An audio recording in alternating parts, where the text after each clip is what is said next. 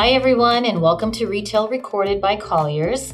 Here I am again, Angie Solanki, National Director of Retail Services at Colliers for the U.S., and I'm excited to have more amazing people join our continued monthly podcast series. So here we go. Today, we're excited to have Professor Suzanne Hollander, who is not only just an attorney, a speaker, an advisor, but she handles so much in terms of sharing research and information and advising private investors, government entities, other commercial real estate firms throughout the U.S. and Latin America regarding urban, regional development, finance strategies to make us all learn more and be better at retail. So I'm excited to have Suzanne here with us today. How are you?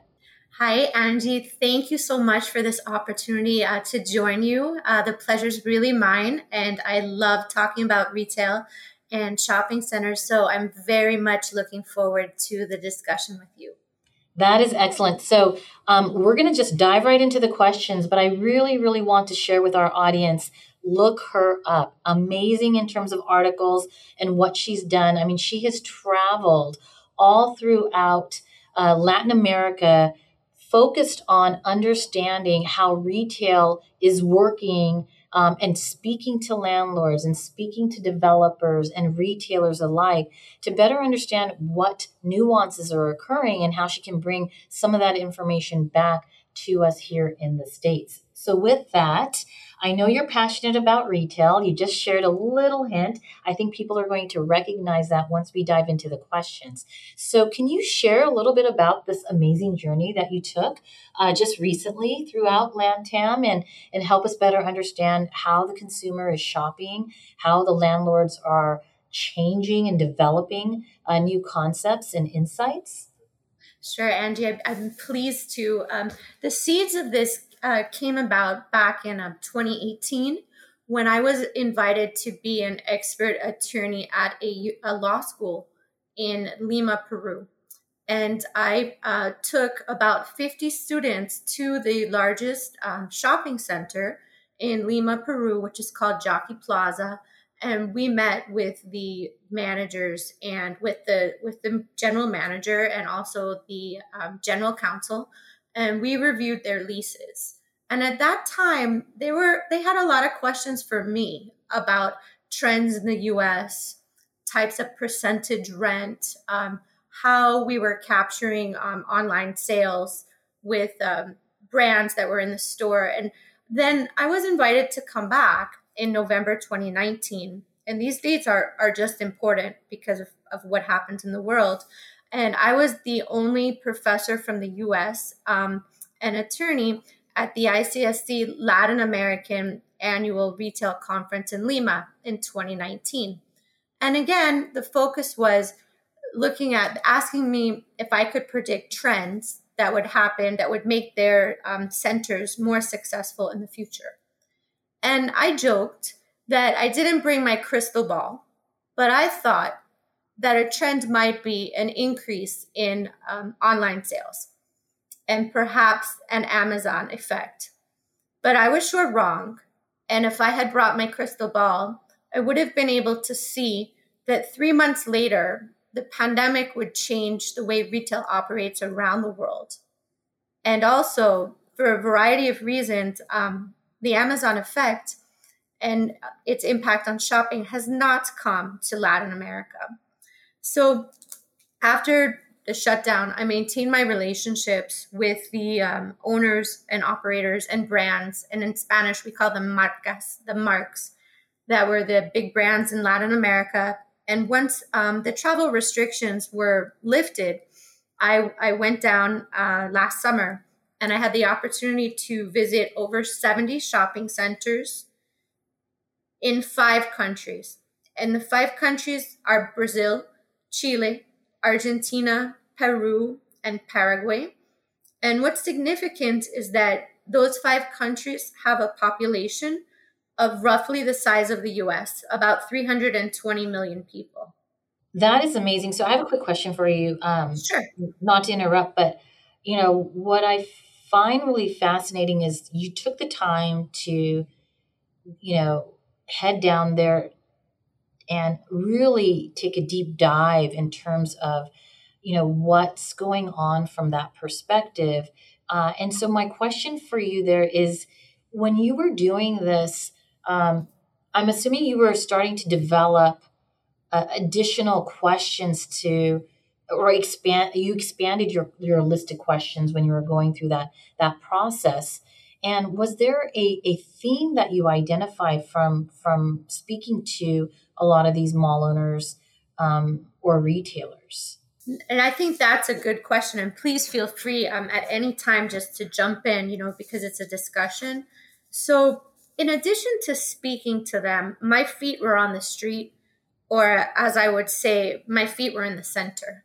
So I was walking multiple centers a day with an owner, an operator, or a tenant, a big retailer. And I learned a lot of themes, not just from talking with them, but by physically seeing the layout of the centers, the location in the cities, and also that they were very, very full.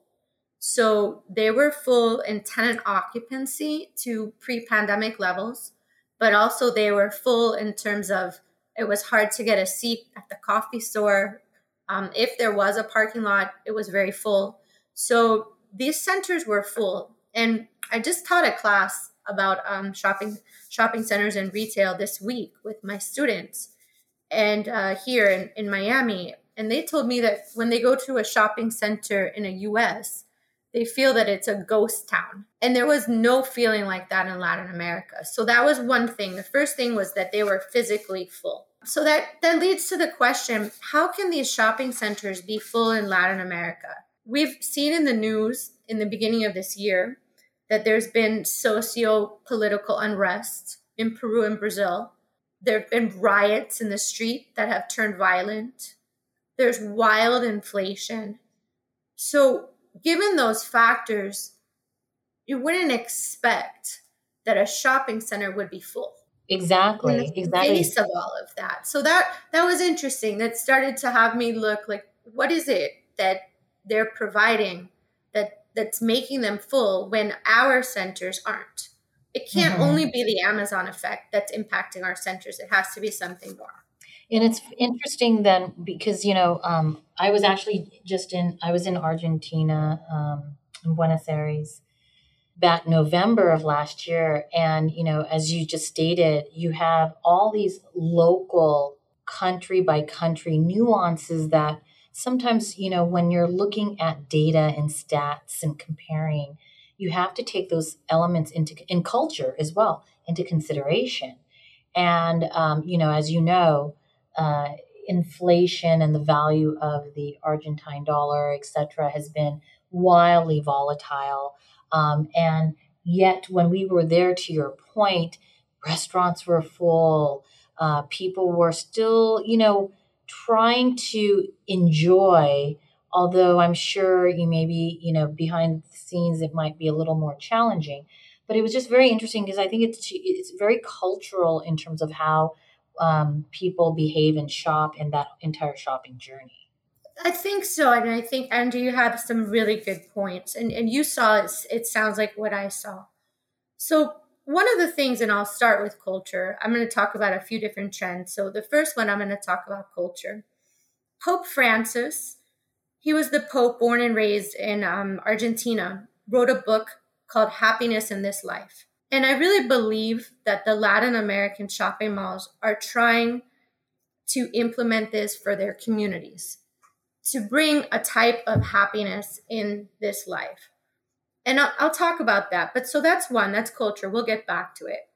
The second thing, and this came about in all the countries. Now, remember, each country is different. Each one has its own challenges. But I heard this over and over again. And I'm going to say it in Portuguese, but then I'll translate it. And it's a vaca engorda cuando o dona está presente. And what that means is the cow gets fat when the owner is present. So most of the owners of the shopping centers that I visited were family offices, or if it wasn't a family office, it was partially owned. It was like 50-50, a family office with a large investment group. And those owners were on site. So if I showed up on a Sunday, they met me at the mall on a Sunday morning. If it was the afternoon, it was the afternoon. They were on site and they knew the names of their customers and they also knew the names of their retailers. So it was a very different experience than, for example, a big entity like a Unibail Rodamco that has many malls around the US, but the owners aren't on site. The person who's making the decision is sitting in an office somewhere far away. So another thing about that, and I'd say the owners have to be on site in Latin America, because at first I thought maybe I didn't understand the Spanish. They were telling me that there's no debt.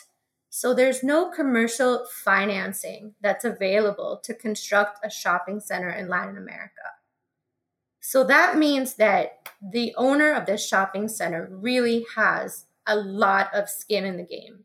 And they need to be very close with their tenants. And they also need to be very close with their communities, with who are their shoppers. So I think about that because when I teach commercial landlord tenant law in class, oftentimes I ask two students to come up and hold hands.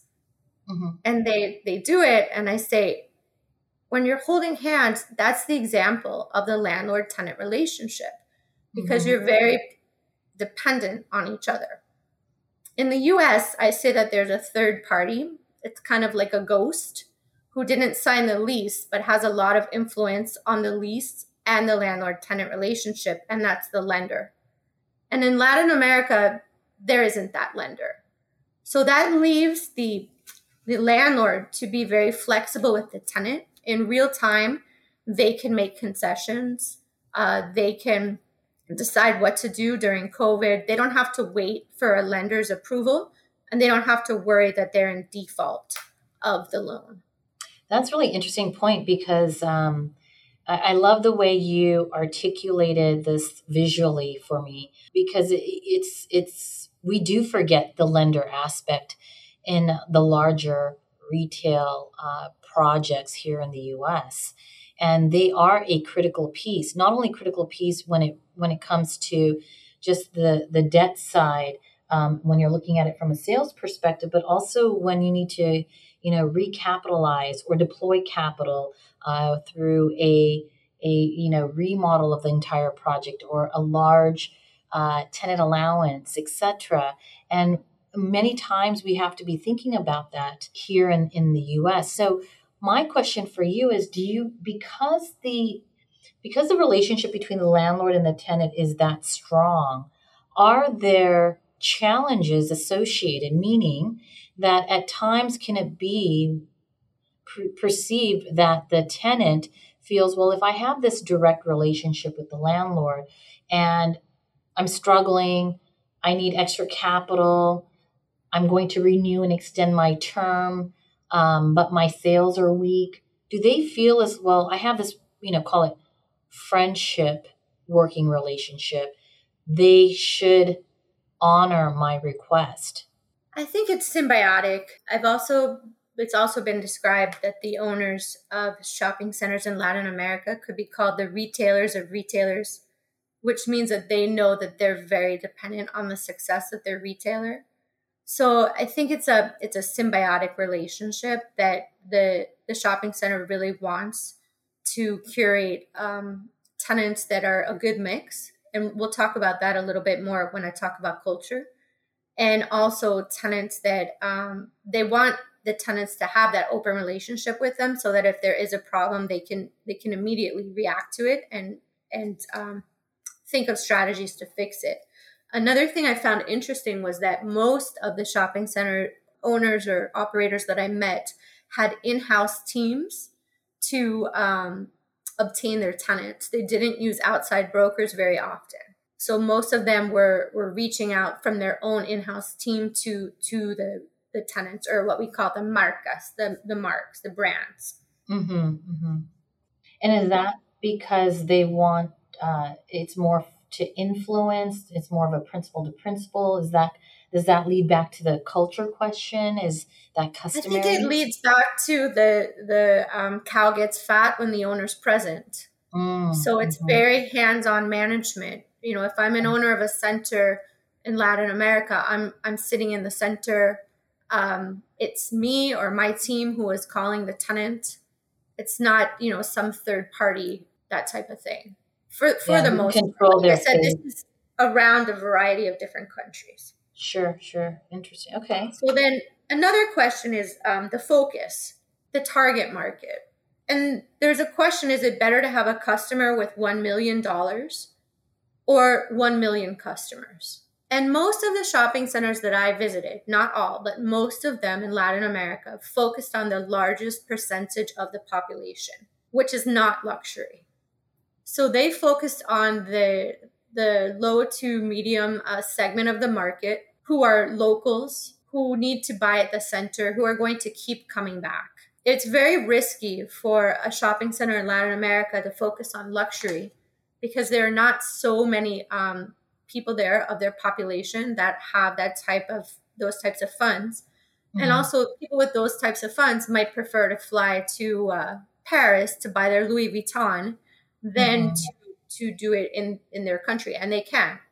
So that's really important. And then another thing is that in many of the countries like Peru, Brazil, percentages between, let's say, 50 and 70% of the economy of the people are informal.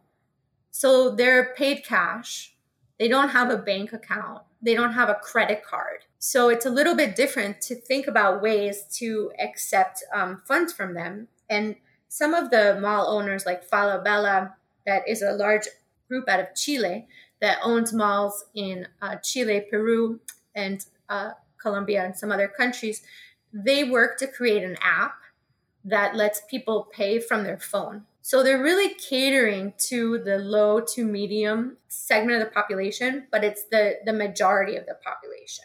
Well, Falabella is one of my favorites. So when we were down there and our friends had purchased a house in Buenos Aires, we went shopping. We were at Falabella almost every day. So it's disappointing to see that they did pull out of Argentina, but yeah, a great concept. Falabella pulled out of Argentina, but so did all of the international brands. Yeah. And it's kind of a shock because Argentina was seen for many years, or was like the Paris of Latin America, with very beautiful stores, very high-end stores.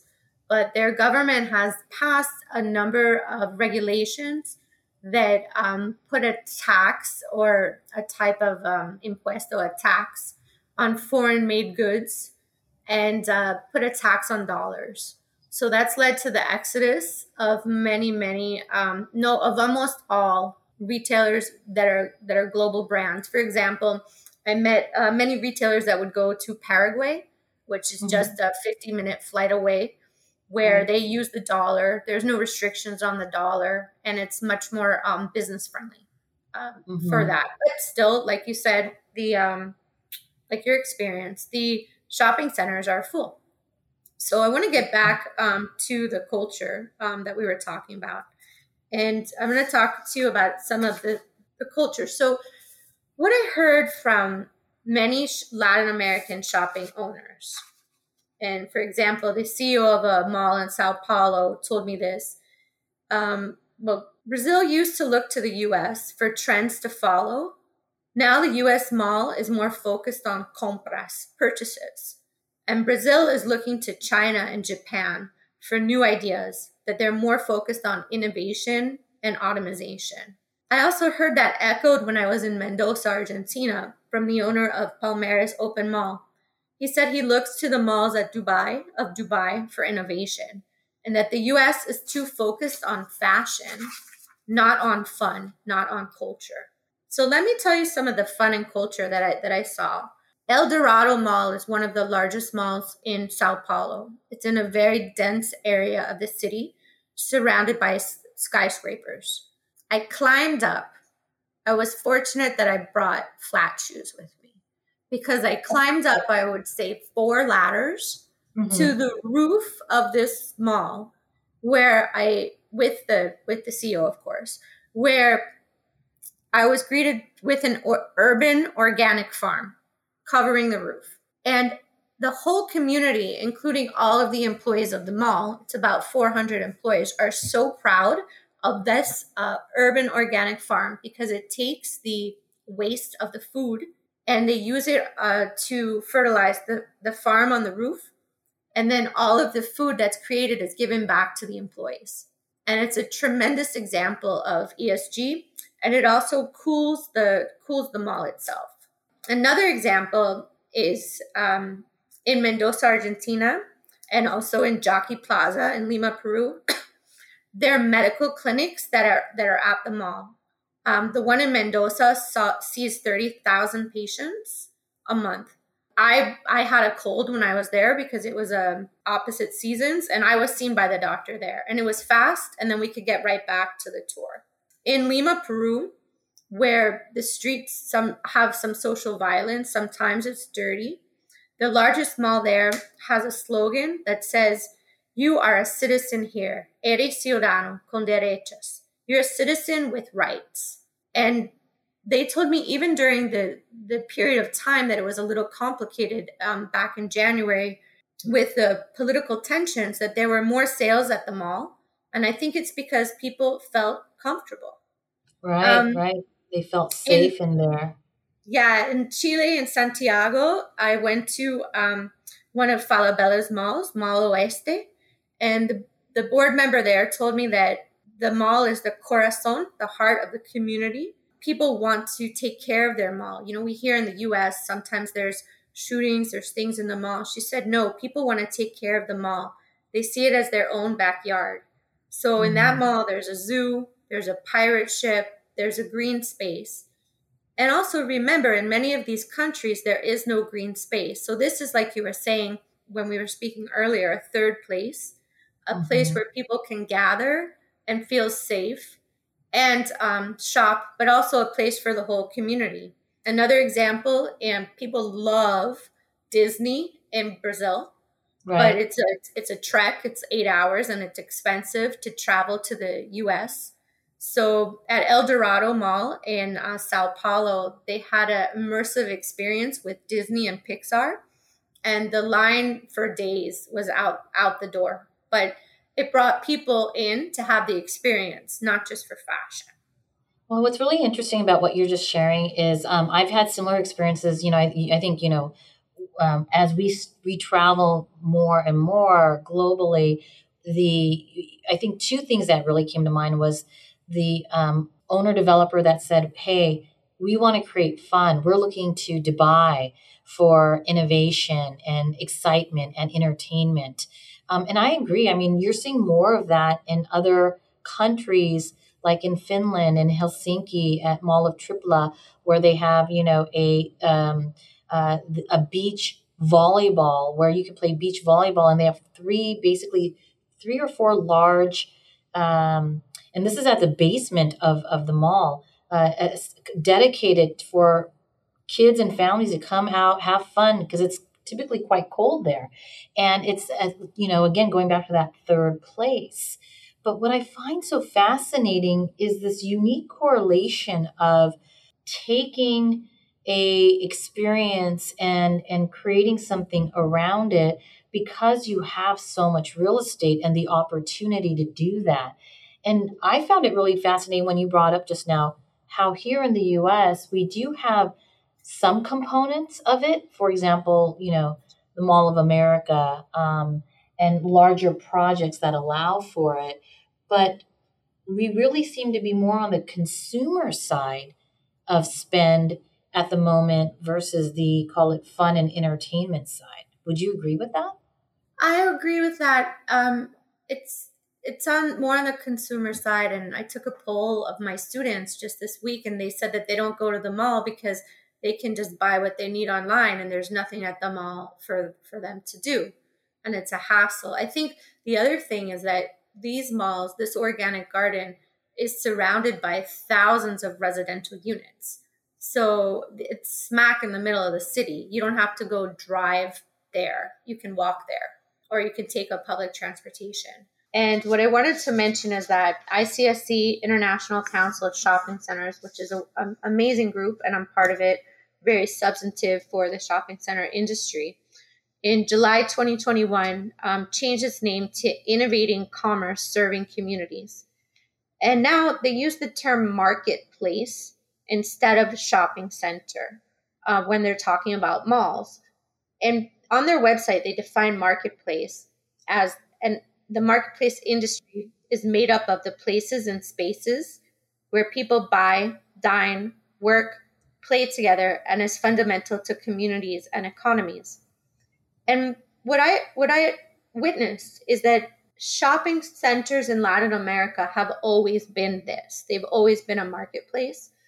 And when I use the mall in Latin America, they don't know what I'm talking about because they actually either call the shopping center, Centro Comercial, shopping center, or they just say shopping. And it's a verb, which means it's an action. It's something that people do. It's not only just a place. And I think that that's really important as well in what happens in the experience of the Latin American shopping mall. So, I mean, I totally agree with you. I mean, the terminology really needs to change because as we discussed earlier as well, the purpose isn't the shopping aspect, it's the socialization, socializing with friends, socializing with family, socializing, as an individual and just kind of, enjoying the environment and people watching and seeing what people are talking about or what they're wearing, etc. And so you highlight something important, which is landlords really need to take into consideration strongly that the look, the feel, the management, the merchandising, the CapEx, the positioning of the retail, the real estate is on point and current with what the consumer is looking for. Otherwise, the consumer is going to go elsewhere. So, you highlight something very important, but let me ask you this, if there is no debt in, with these projects and centers in Latin America, is there an opportunity for the U.S. to come in and help, or what are your thoughts around that? Yeah, I believe that it actually creates an opportunity because there is no debt. So it makes the shopping centers a little bit illiquid. And,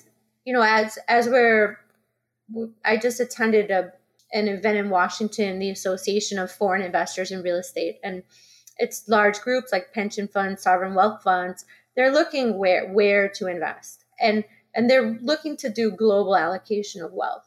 So as cap rates are shrinking around the U.S., perhaps it's a way to another investment opportunity for U.S. companies to partner with. I would say to partner with an owner in Latin America because that owner has their their ear to the ground. They know the tenants, but perhaps there could be an opportunity to invest and not have as much competition as the U.S. Now, one thing is that there has to be a stomach for risk because there is political risk and there is country risk. But many groups that invest outside of their country in retail, for example, like Falabella, there's a lot of Chilean groups that invest in Peru. They say that they take the long-term look. They're not looking, every year. They're taking the long-term look in that investment. So I do think that there's an opportunity, and I know that I could help with that. That's amazing. Well, as I mentioned, at the beginning of the podcast is, your wealth of information, but it's not just the information, but you're also your experience and expertise in this space and your ability to help in terms of, advisory, consulting, and transactional. So, that's also very important, especially as you have spent incredible amount of not just time but due diligence over the many months visiting the various centers and projects and mall owners and retailers in Latin America. So now, Susanna, we're really coming up to time here. It's probably one of my longest podcasts, but I think it was valuable, and we could keep talking about so many various things. But Final question for you, which is always the fun question that we have. If you could be any retailer, who would it be and why? Okay, I thought about this one, and I'm choosing to be a grocery. COVID really shined a light on supermarkets and grocery stores. They were open during the pandemic in all countries. When I first visited Peru years ago, actually I was at a meeting with the general manager of Jockey Plaza, and he mentioned to me that there are towns in Peru of millions of people that don't have a grocery store. So there's food deserts in many, many places. And I think COVID showed us that people still go to the grocery store.